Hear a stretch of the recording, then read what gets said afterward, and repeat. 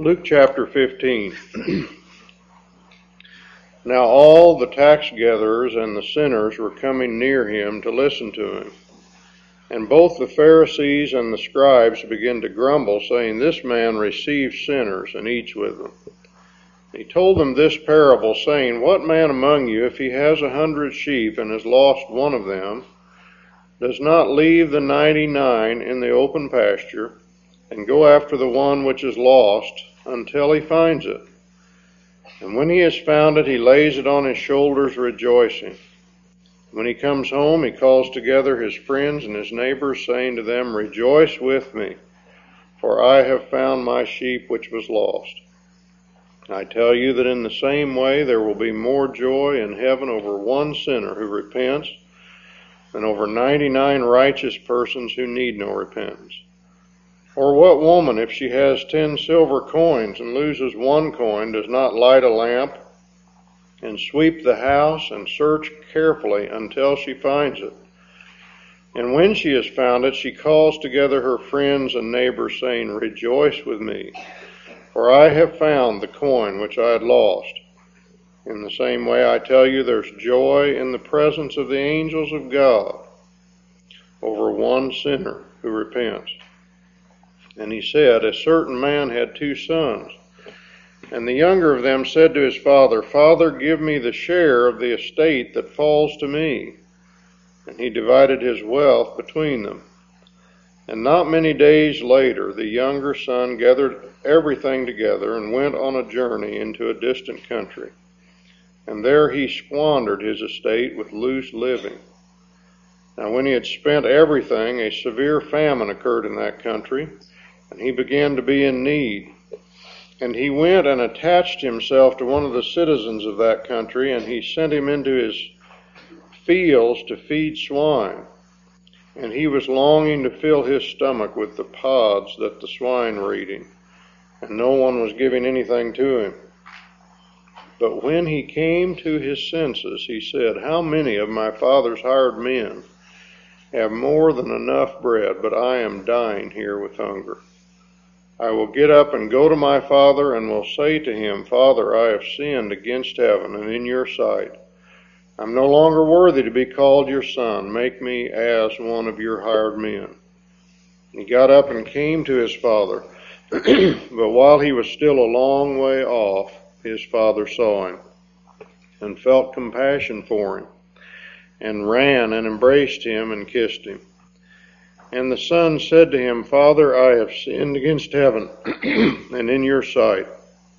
I am no longer worthy to be called your son.' But the father said to his slaves, 'Quickly bring out the best robe and put it on him, and put a ring on his hand and sandals on his feet, and bring the fattened calf, kill it, and let us eat and be merry. For this son of mine was dead and has come to life again. He was lost and has been found.' And they began to be merry. Now his older brother was in the field, and when he came and approached the house, he heard music and dancing. And he summoned one of the servants and began inquiring what these things might be. And he said to him, 'Your brother has come, and your father has killed the fattened calf, because he has received him back safe and sound.' He became angry and was not willing to go in. And his father came out and began entreating him. But he answered and said to his father, 'Look, for so many years I've been serving you, and I've never neglected a command of yours, and yet you've never given me a kid that I might be merry with my friends. But when this son of yours came, who has devoured your wealth with harlots, you killed the fattened calf for him.' And he said to him, 'My child, you have always been with me, and all that is mine is yours. But we had to be merry and rejoice, for this brother of yours was dead and has begun to live, and was lost and has been found.'" We come here in our study of the parables to some of the most wonderful and holy ground in all of Scripture. And we'll see that more as we go along. It's going to take more than one time to look at this. But the first thing that we need to realize as we come here, as we approach this chapter, is that we have here not really three separate parables, but one parable with three different aspects to it. One truth viewed from three different angles. Notice in verse 3, and he told them this parable, singular. He told them this parable. And then he starts talking about the man with the 100 sheep, and you get to verse 8, and he says, or what woman if she has 10 silver coins and loses one? See, it's all part of the same parable. And then you get down to verse 11, and he said a certain man had 2 sons. So these things, all three of these things are said to the same people at the same time, and Luke just sums it up, and it says he told them, he spoke to them this parable. So it is one parable with a threefold presentation. Someone has called this whole chapter the parable of the lost possessions. The parable of the lost possessions. Think of this, lost possessions. Here's a man who possesses a sheep and it's lost. Here's a woman who possesses a coin and it's lost.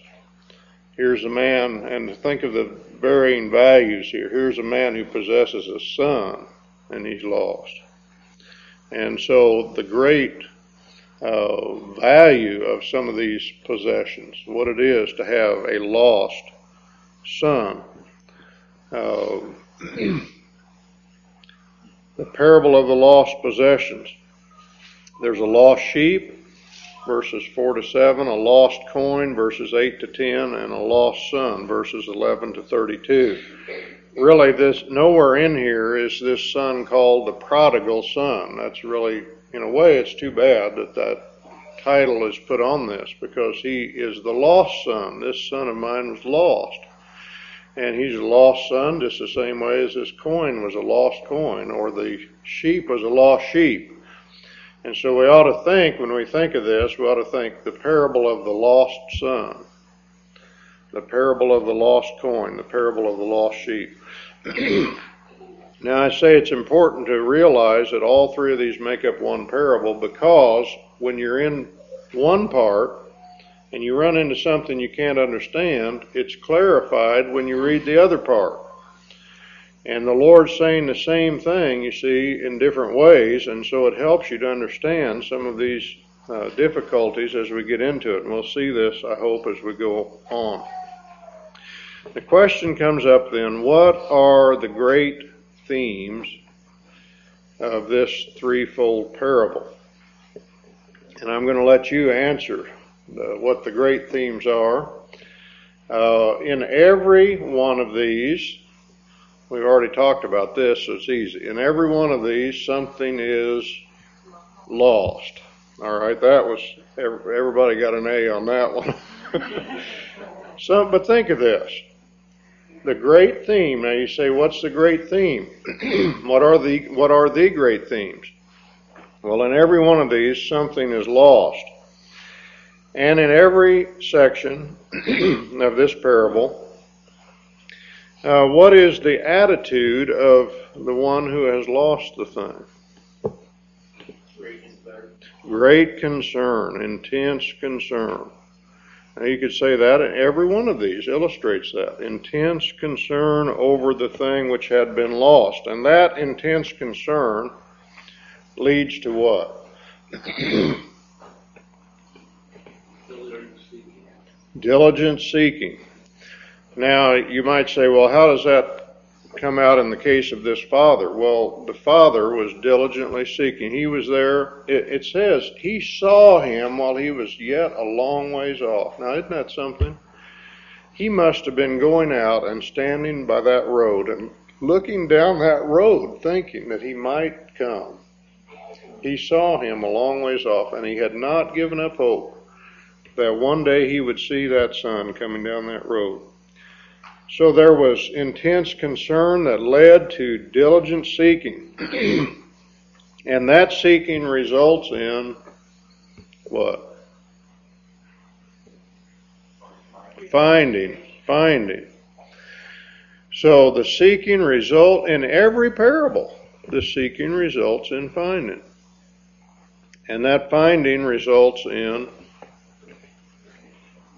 great joy.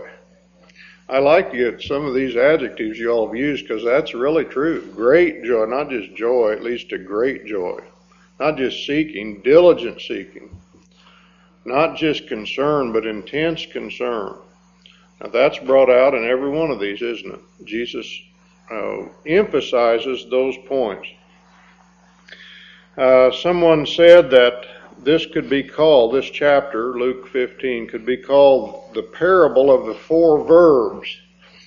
Now that's a different way of looking at it, isn't it? But you have the verb lose, you have the verb seek, you have the verb find, and you have the verb rejoice. Now see how consistent that is? So if someone asks you, what are the great themes of this chapter? Well, you could say there's something lost, and there's intense concern, there's seeking over it, and there's finding, and there's rejoicing. But if we really wanted to take a step further, there's something more than that being said, isn't there? Because you have to ask the question, to whom is this sheep lost? Or from whom is this sheep lost? And from whom is this coin lost? And this son lost? Or another way of saying it, who is it that's doing the seeking? Who is it that finds? Who is it that's doing the rejoicing? First and foremost, who is it? What's the answer to that? The owner. And who is that? Who is it? God. Now, in other words, after you say these things that are there, the lost thing, the seeking, the concern, the finding, the rejoicing, after you say all that, that's what's there, all right. But go one step deeper. What's Jesus telling us? He's saying that's the way God is. That's the way God is. Remember what we've said about these parables. They're not little stories. These are not little stories here that we can look at and say, "Wow, that's really wonderful. Those are nice stories." These are descriptions of the way God is. This is a description of invisible reality. God is like this. Now, isn't this amazing? The triune God, and particularly God the Son, the Lord Jesus Christ, as the great shepherd, the truth is about him that when he finds one lost sheep and rescues it, he is rejoicing. He is rejoicing so much over one sheep that he rescues. That's what he's telling us. And the truth is that God the Father, who created all the universe with his spoken word, to whom the nations are like the fine dust in the balance, God the Father, when one wretched sinner in some far corner of this world comes to him, God is rejoicing and he runs to meet that sinner. That's what God's telling us about himself. It is incredible. It would be sacrilegious for us to say such a thing, is what God says here about himself. He says as a father, he's looking and he'll run to the person that will head toward him. It is amazing. This is what Jesus is telling us about spiritual reality. And what an encouragement Luke 15 should be to every sinner, to anybody who's casting their eyes toward home, that to know the reception that they will receive from the Father if they will turn back to him. Well, with that overview then, let's begin this morning to look at this threefold parable. Now, we're only going to be able to get started but we want to look some at these first two. And the question comes up again, what is the key to understanding this parable? Now, we've noted some of the themes. We've seen these basic themes. We've seen the deepest theme, which is God's seeking heart and love for the sinner. But what's the key to understanding the parables? And as one of the old Puritans said, I think concerning a different parable, he said the key is hanging at the door. And that's the way it is with this parable. The key is hanging at the door. The first two verses are the key. They are the context. And we always have to look at the context to understand what the Lord's saying. Who is he saying these parables to? What was the occasion? That gives the key to understanding what he means by some of the things that he says. And here's the key in verses 1 and 2. Now all the tax gatherers and the sinners were coming near him to listen to him. And both the Pharisees and the scribes began to grumble, saying, "This man receives sinners and eats with them." Now that's the setting, and that's a thing that we have to constantly bear in mind as we read these stories. The Lord is dealing with two groups of people. The one group are these tax gatherers and sinners. The other group is the scribes and the Pharisees. Those are the two groups. And we'll see this as we go along. Verse 1 then. Now all the tax gatherers and the sinners were coming near to listen to him. Who are these tax gatherers? King James says publicans. Who are the publicans? Well, they were people that collected taxes on goods that were imported and exported through the land. Now, the way it worked was this. The Romans were in control of everything, and there were guys that had enough money that they could pay a fixed amount to the Roman government for the right to collect taxes themselves. Now, so you picture this rich guy that's got enough money. He's some rich Jew maybe. And he's got enough money that he can pay a fixed amount to Rome. And then he has under him chief publicans, and below them lesser publicans, which are most of the people you deal with in the Bible are lesser publicans. There's one chief publican mentioned, and that's Zacchaeus. That came down out of the tree. He was a chief publican. You talk about a wicked man before his conversion. But anyway, these publicans collected these taxes or tolls on goods that passed in and out of the country. And even though they paid a fixed fee to Rome for the right to do this, they collected whatever they could get. See, that was the catch. They were extortioners is what it amounted to. Whatever you could get out of somebody, they're passing along the road and they've got these goods that they need to pay a toll fee on, and you just double the amount that the toll cost yesterday, see? And why do you do that? Well, because this poor guy can't do anything about it. And that was what they were known for. And even when you remember when Zacchaeus was converted, he said, "Lord, if I've defrauded anybody, I'll pay him back fourfold." Well, that was what they were noted for, defrauding people and getting more good. And if they weren't always Jewish people, but if they were Jews, it was even worse, because here they are, a traitor to their own people and doing this to their own people. So they were despised. One passage in Matthew, the Lord mentions them right along with the harlots, the prostitutes. So he says the tax gatherers and the harlots will get into the kingdom of heaven before you. That's how would you like to be categorized as a tax gatherer? And so here's the tax gatherers coming, and here they're not lumped together with harlots, but they're lumped together with sinners. All the tax gatherers and the sinners. Who were the sinners? Well, the sinners are people who lived careless lives. They didn't care about the law of God. They didn't even try to practice the law of God. So they were irreligious people and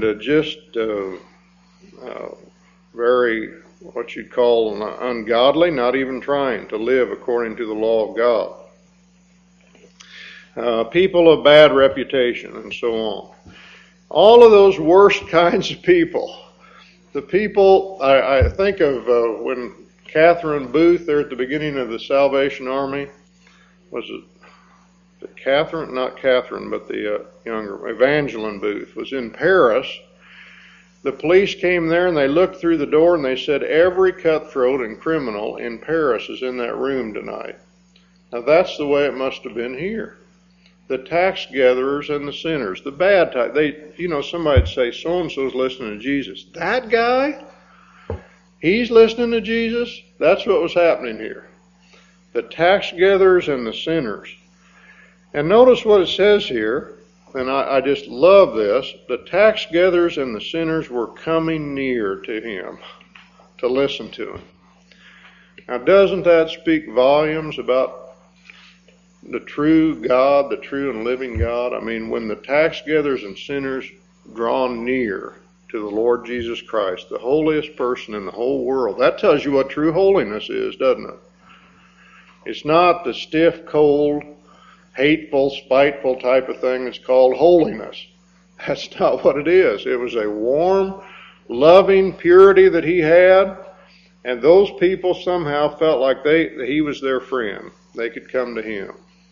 And they saw the way he had rebuked the sinful, self-righteous attitude of those scribes and Pharisees, and that probably encouraged them a little more, because they knew they were hypocrites too. And that encouraged them to come to him. And so they draw near to him to listen to him. And so that's the setting in verse 1. Verse 2, both the Pharisees and the scribes, and we talked some about scribes last week, both the Pharisees and the scribes began to grumble. They began to grumble.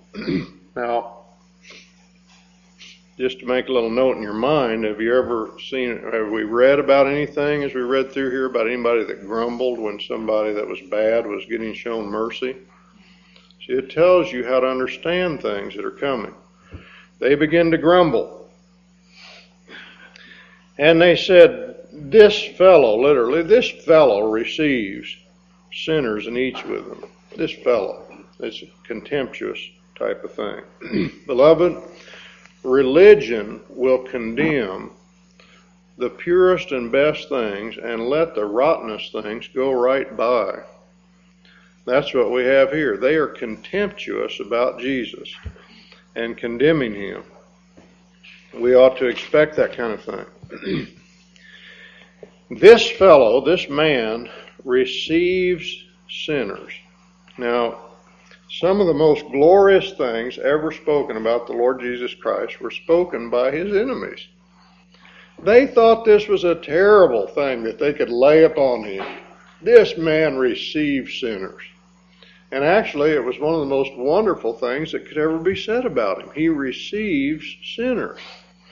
Another passage, you remember, they called him a friend of sinners. Boy, you could really heap abuse and condemnation upon Jesus by saying that you friend of sinners.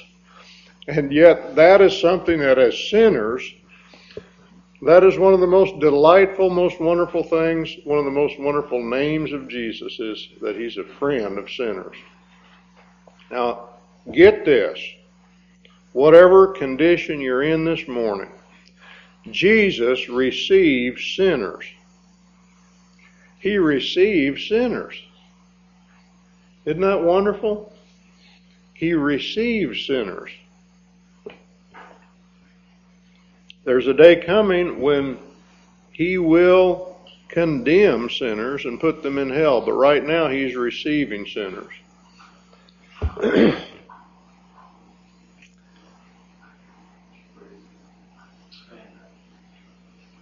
He is willing to let you come to him and to take you in.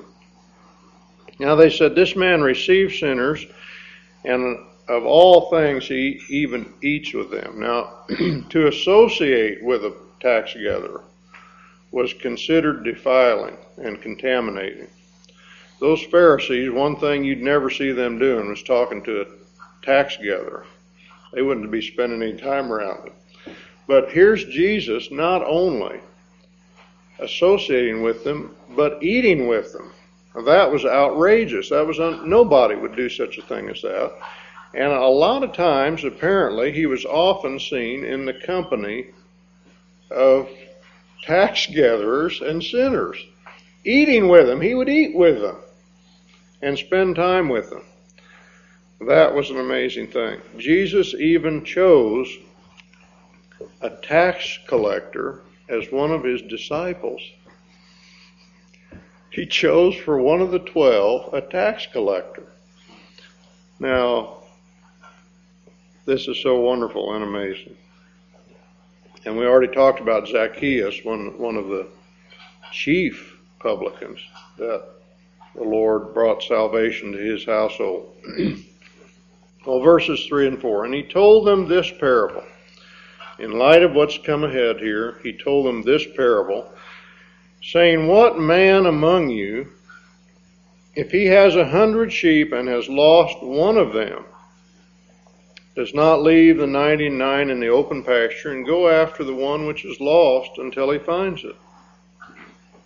How does the Lord approach these Pharisees? Well, he talks about shepherds and what should be done with lost sheep. What do shepherds do with lost sheep? They despise them. That sheep's lost. Just with contempt. That sheep's lost. Do you ignore lost sheep? Is that the way you deal with lost sheep? Just ignore them?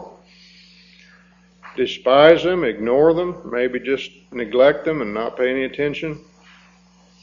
So he says, what man among you, if you have 100 sheep, now he brings it home to them.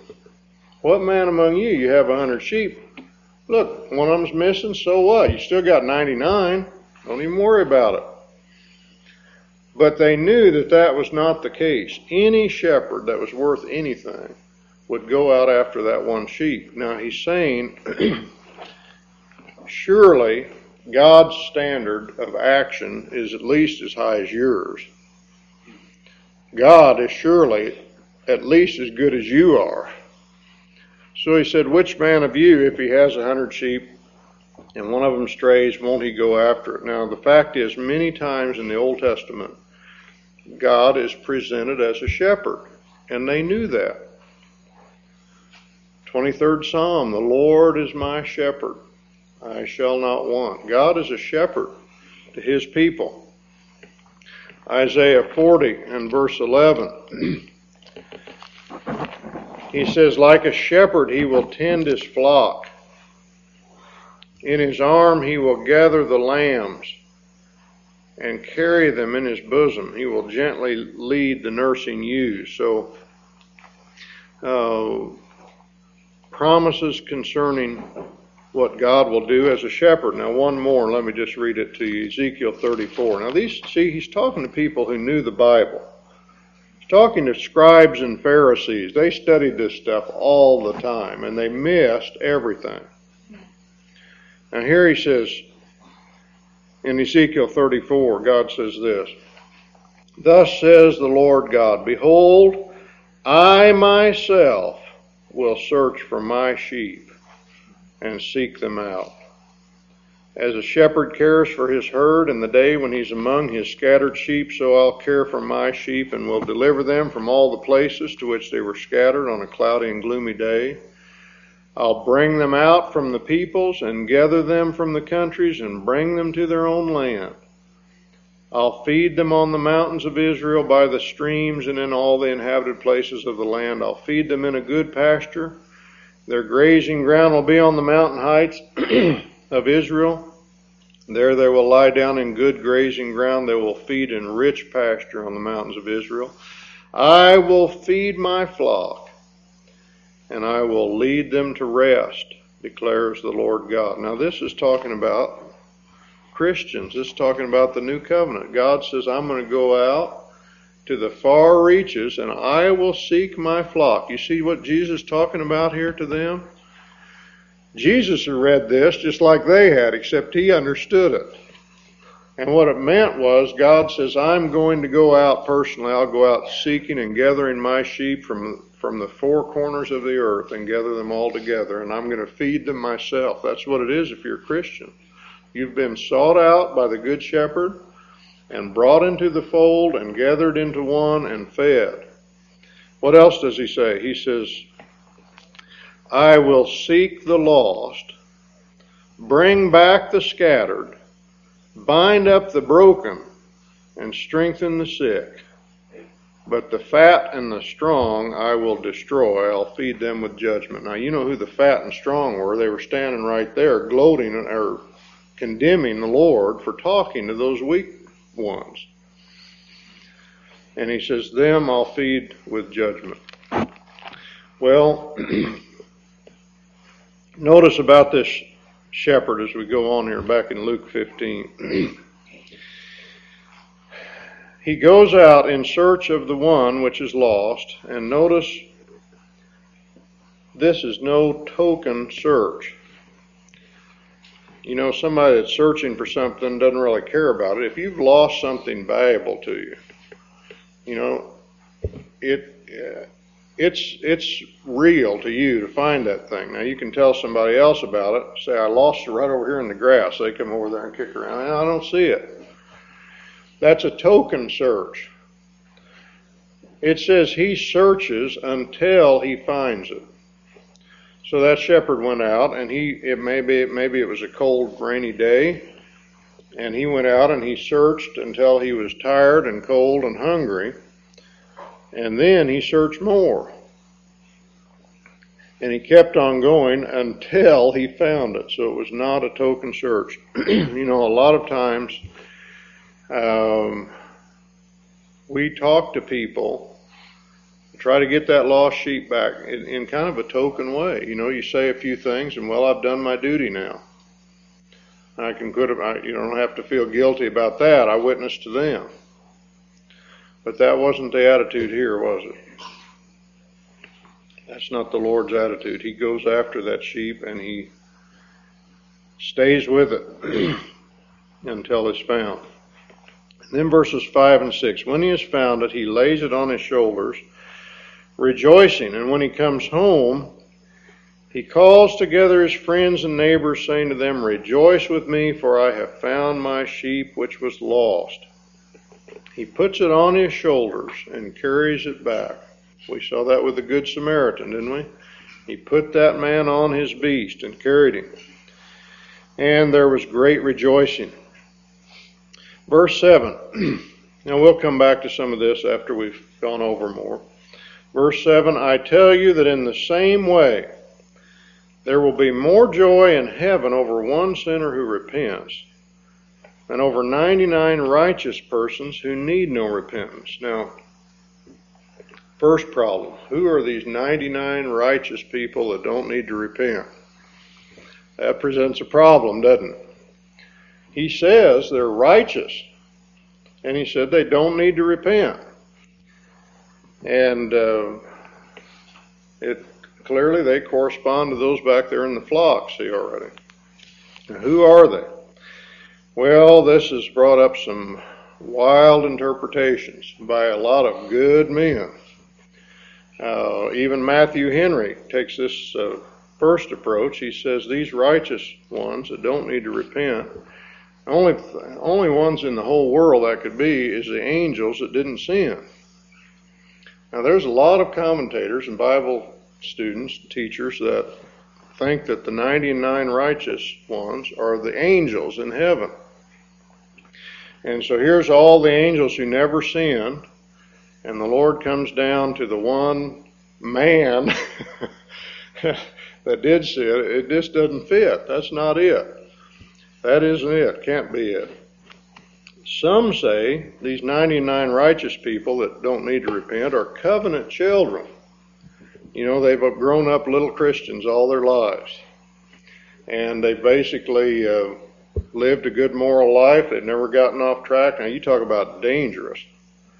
If you ever find anybody that doesn't need to repent, there's something wrong. I mean, if he hadn't already repented, that's the only way you'll ever find anybody that doesn't need to repent. And that brings to another interpretation. Some say, well, this is the glorified saints in heaven. They're already safe. They don't need to repent. They're perfect. That doesn't fit, does it? Who is this 99 righteous people that don't need to repent? Well, it's clear there's two groups here, isn't it? There's these publicans and sinners, and there's these scribes and Pharisees. The scribes and Pharisees are the 99 people who don't need to repent. They're righteous and don't need to repent. Now you say, how in the world could that be? Well, Alan's a teacher. He knows what this is like. Suppose Alan said, I would a lot rather have one student who's ignorant and who asks questions. I would much rather have that than a whole room full of people who already know everything there is to know about engines. Now, do you understand what he's saying? See, you don't have to go search around. Now, who are these people that know everything there is to know? There aren't any such people, but they're people that think they do. They're people that think they do. And that's exactly what he's talking about here, in their own eyes. Now, somebody might say, well, he doesn't say they think that they're righteous and so on. Well, that's not a problem. If you just hold your place here and look over in John 9.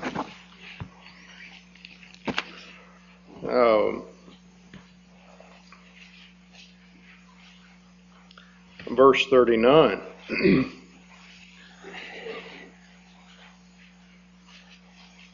Jesus said, for judgment I came into this world, that those who do not see may see,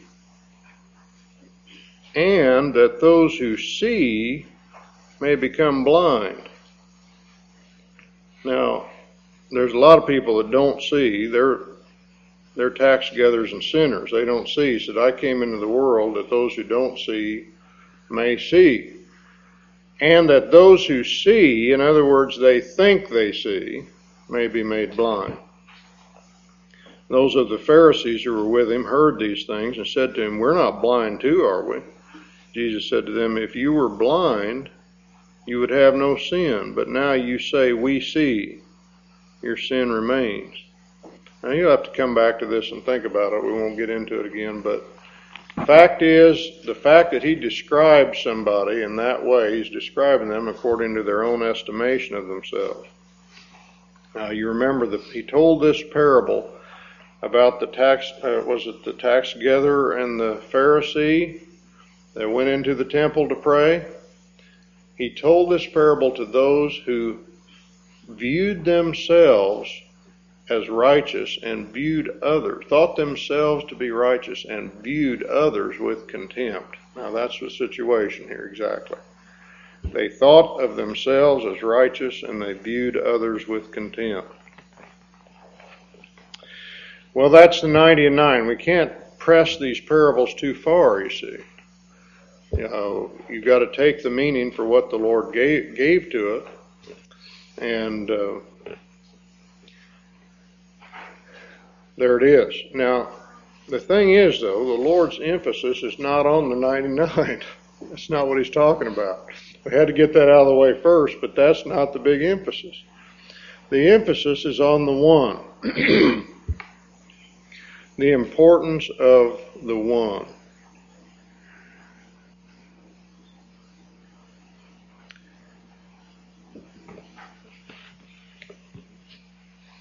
Do we get this? It's not just a nice little thought. Jesus is saying the way it really is. One person is that important. And he's saying one person is that important to God. Not just to, in general. That one person is that important to God. One time Dick and I went to some meetings in McCormick Place there in Chicago. And they had one meeting room in there. That was just it was just a flat top room. And out in the center of that room, you walk quite a ways to get out there, but out in the center of the room, there were some chairs set up. They said at some point in the meeting, they said there's 5,000 people here. Now, those 5,000 chairs were sitting out in the middle of the room, far enough that you had to walk way out there to get to those chairs. How big is this room? And yet, if you filled the room full of nameless faces, God is saying if that room was full and every single one of them knew Him except for one, that one is the focus of His concern. It's amazing. That one. Remember what it says in Hebrews, lest he says, take heed lest there be in any one of you. Now, you talk about a test for each one of us and for pastors. Am I concerned about the one? If everybody in this room was a Christian except one, would that be where all my heart and my attention is? I mean, we're content to just let people slip through the cracks. A lot of times. This one and that one, it's amazing. The Lord is concerned about the one. Christ Jesus will go after one person. And He did go after one person. He describes the salvation of us. If you're a Christian, He describes your salvation in terms of one individual. And it is really true that if you had been the only lost person in the world, He would have done everything that He did just for you. In fact, He did do everything He did just for you. He didn't die for some faceless mass. He died for this one and that one and that one. Everybody that is gathered together in this room that knows the Lord was died for and sought out separately and individually by the shepherd who cares for one at a time. Isn't that something? He cares for one. He cared for you that much. Paul says He loved me and gave Himself for me. He gave Himself for me particularly and loved me that much. Everything He did, everything you read about in the Scriptures, if you're a Christian, He did that all just for you. Well, let's go on to verses 8 and 9, then we'll try to sum things up here. Or what woman, if she has 10 silver coins and loses 1 coin, does not light a lamp and sweep the house and search carefully until she finds it? Now, this woman is evidently poor. These silver coins were worth a denarius, and that was, you remember, maybe, we've been going over a lot of things about money. Denarius isn't worth very much. 1 day's wages for common labor. She only had 10 of those coins, but when you only got 10 of them, and you lose 1 of them, it means something to you. For a rich man to give a tenth means that he gives up the trim off of his yacht. For a poor man to give a tenth means that he gives up a piece of bread off of his table. And for somebody to lose a tenth, it's important. And this woman, she's lost it. And the house is some poor little hut. It's small and it's dark and it's got a dirt floor. And it either has no windows or it has very small windows. And so she has to light up a lamp to try to search for this thing, diligently to search for it. And she gets a broom and begins to sweep around in the dirt and light up the dark corners and try to find this thing. And so she sweeps, and it says she searches carefully. She searches. Someone suggested the first part of this parable, the shepherd part, shows the divine tenderness. Here's a shepherd seeking this sheep. This part shows the divine earnestness. I mean, you get a picture of this woman. There's no compassion here exactly. I mean, this is a lost coin, but she's serious about finding this thing. And she searches carefully until. In verse 9, when she has found it, she calls together her friends and neighbors, saying, "Rejoice with me, for I have found the coin which I had lost." In the same way, I tell you, there's joy in the presence of the angels of God over one sinner who repents. Now, how can we sum up then where we've come so far, these two parables that we've looked at? How can we sum up the teaching of these parables? First of all the way through, and we haven't gotten to the last one yet, but you know it, we see in every one of these the straying heart of man. That's how men are presented here by the Lord Jesus Christ. They're lost. And the sheep is straying. Really three types of sinners you could picture here. The first one, the straying sheep, just stupid, senseless, maybe it's nibbling grass, and it nibbles it away from the rest of the flock, and the next thing you know, it's lost. Now there's one aspect of our experience as sinners that's like that, isn't it? In a way, when you look back, you didn't know that you were going away. There's a way that's true. You aren't even aware of it. And just little by little, all of a sudden you're lost. You don't know where in the world you are. Now think of this word lost. Lost to God. Worthless to Him, not doing any good in His service, not serving Him. Lost to fellowship. There's no communion, no life. That person is not a part of the people of God. They're lost. They're out there gone. But they're lost to themselves. If a man's lost, he doesn't know his way back. That's part of the way it is. If this sheep is lost, he doesn't know his way back. Now we'll get the picture of the prodigal son. He was lost in a different way. There's all different aspects of this. But anyway, the one type of sinner is like the sheep who nibbles his way off, and one aspect of our experience is like that. There's another aspect here of this lost coin. And this, I talk about people that just kind of fall through the cracks. There are people that have just fallen down. They're not doing much. They're not going anywhere. They just fell through and they're in the dirt. Laying there in the dirt, lost, forgotten. And then the third one, the prodigal son, which we'll start on, Lord willing, next time.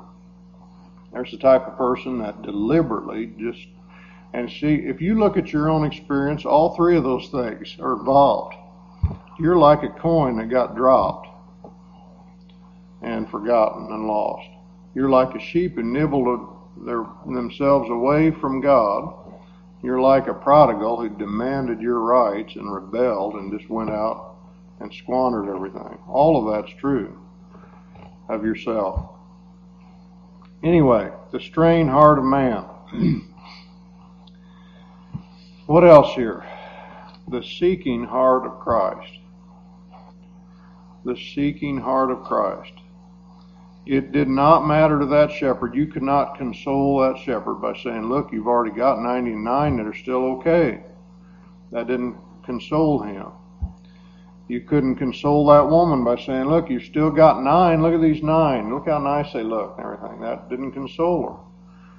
The Lord's telling us what He's like. The seeking heart of Christ. He goes out and seeks that lost sheep of His. Third thing that we see here, Christ's ability to find. God's ability to find. Every single one of these parables, the coin is found, the sheep, it doesn't say if, it says when He finds it. God is persistent in tracking down that one that He has chosen for Himself. Jesus said, I have other sheep that are not of this fold. I'm going to call them. They will hear my voice. And there shall be one fold, one flock, and one body. So Christ's ability to find is emphasized in every one of these. Every single time the lost thing is found. And it's found by God, found by Christ. Now, look at this. This is something. Verse 6, rejoice with me, for I have found. How'd this sheep ever get back? I have found it. That's what happened. And the woman, what does she say? She says in verse 9, rejoice with me, for I have found. Now, how is this translated in terms of man's experience? Well, he tells us in verse 7, there will be more joy in heaven over one sinner who repents. And verse 10, there's joy in the presence of the angels of God over one sinner who repents. Now look at this. Isn't this obvious? If you see a sinner repenting, that does not mean that he's got a softer heart than everybody else, or that he has some spark of goodness left in him that caused him to say yes to the Lord and his neighbor said no. If there is repentance in anybody's life, there's one reason why there's repentance. He got found. I found him. You see that? I found him. And the result of me finding him is he repents. That's the proof of being found by the shepherd and by the woman who's lost the coin. Repentance equals being found by Christ. And then the fourth thing, the joy. Joy in the heart of the Lord. Now, I really like this here in verse 6 and in verse 9. Rejoice with me, for I have found my sheep which was lost. Rejoice, verse 9, rejoice with me, for I have found the coin which I had lost. That's probably telemarketing. Don't be concerned. Did you get this? Rejoice with me. A legitimate call this time.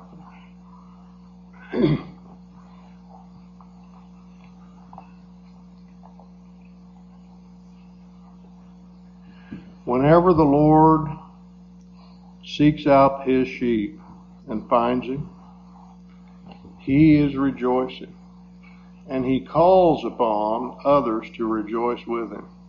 Now, the way the Lord describes this, he says, first of all, he says there'll be joy in the presence of the angels. Now, I don't think you can not necessarily say the angels are rejoicing. I think they are, just because of the God that they have. But there's joy in the presence of the angels. In other words, in heaven, God rejoices. God is rejoicing. But he calls others to rejoice with him. Now think of the joy when you see somebody become a Christian, that joy that you have. Have you ever realized and thought that actually you're just rejoicing with the one that really is getting joy out of this? You're just one of the lesser ones. These friends and neighbors that came, they were happy. But they weren't near as happy as the one that had lost and found.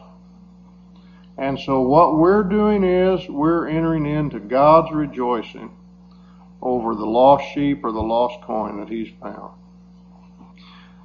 Well, we'll see more about these things, Lord willing, next time as we go on to consider the prodigal son. Some have said it's the greatest, and I think even secular writers have said, the greatest short story ever written or spoken. Jesus didn't write. He didn't write anything. Think of this. He didn't write anything. He affected world history more than anyone who's ever written anything. He never wrote anything.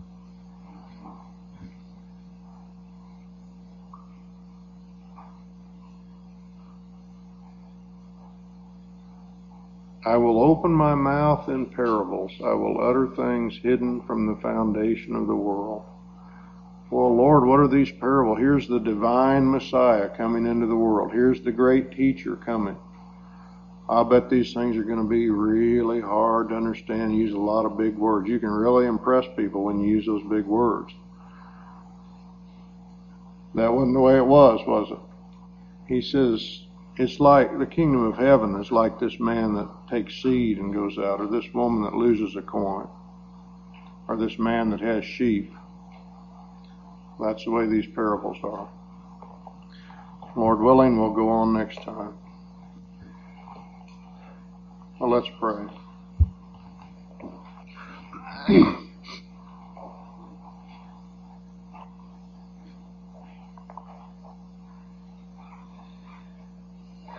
Our Father, our great God, we marvel that you would ever say these things about yourself, that you care about one individual sheep of yours that's out there lost. You care about that one person so much that you actually run to meet them when they turn to you. And we thank you, O God, that you said, I dwell in a high and holy place. Thus says the high and lofty one that inhabits eternity. I dwell in a high and holy place, and also with him who is of a contrite and broken spirit, to revive the heart of the contrite ones. Lord, we thank you that you not only dwell in unapproachable light, but you dwell with the humble and contrite and broken spirit, and that you receive sinners. We thank you that you can do this. You made a way that you could do it. You wanted to do it, and you made a way that you could do it by sending the Lord Jesus Christ to die for our sins so that we could come through the blood of Jesus into your presence.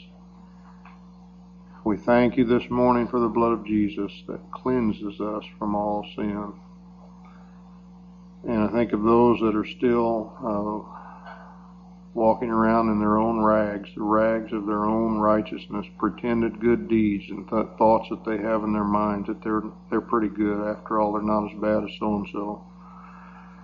Lord, we pray that you'd expose the true nature of their heart and cause them to flee to you for refuge and for cleansing. I pray these things in Jesus' name. Amen.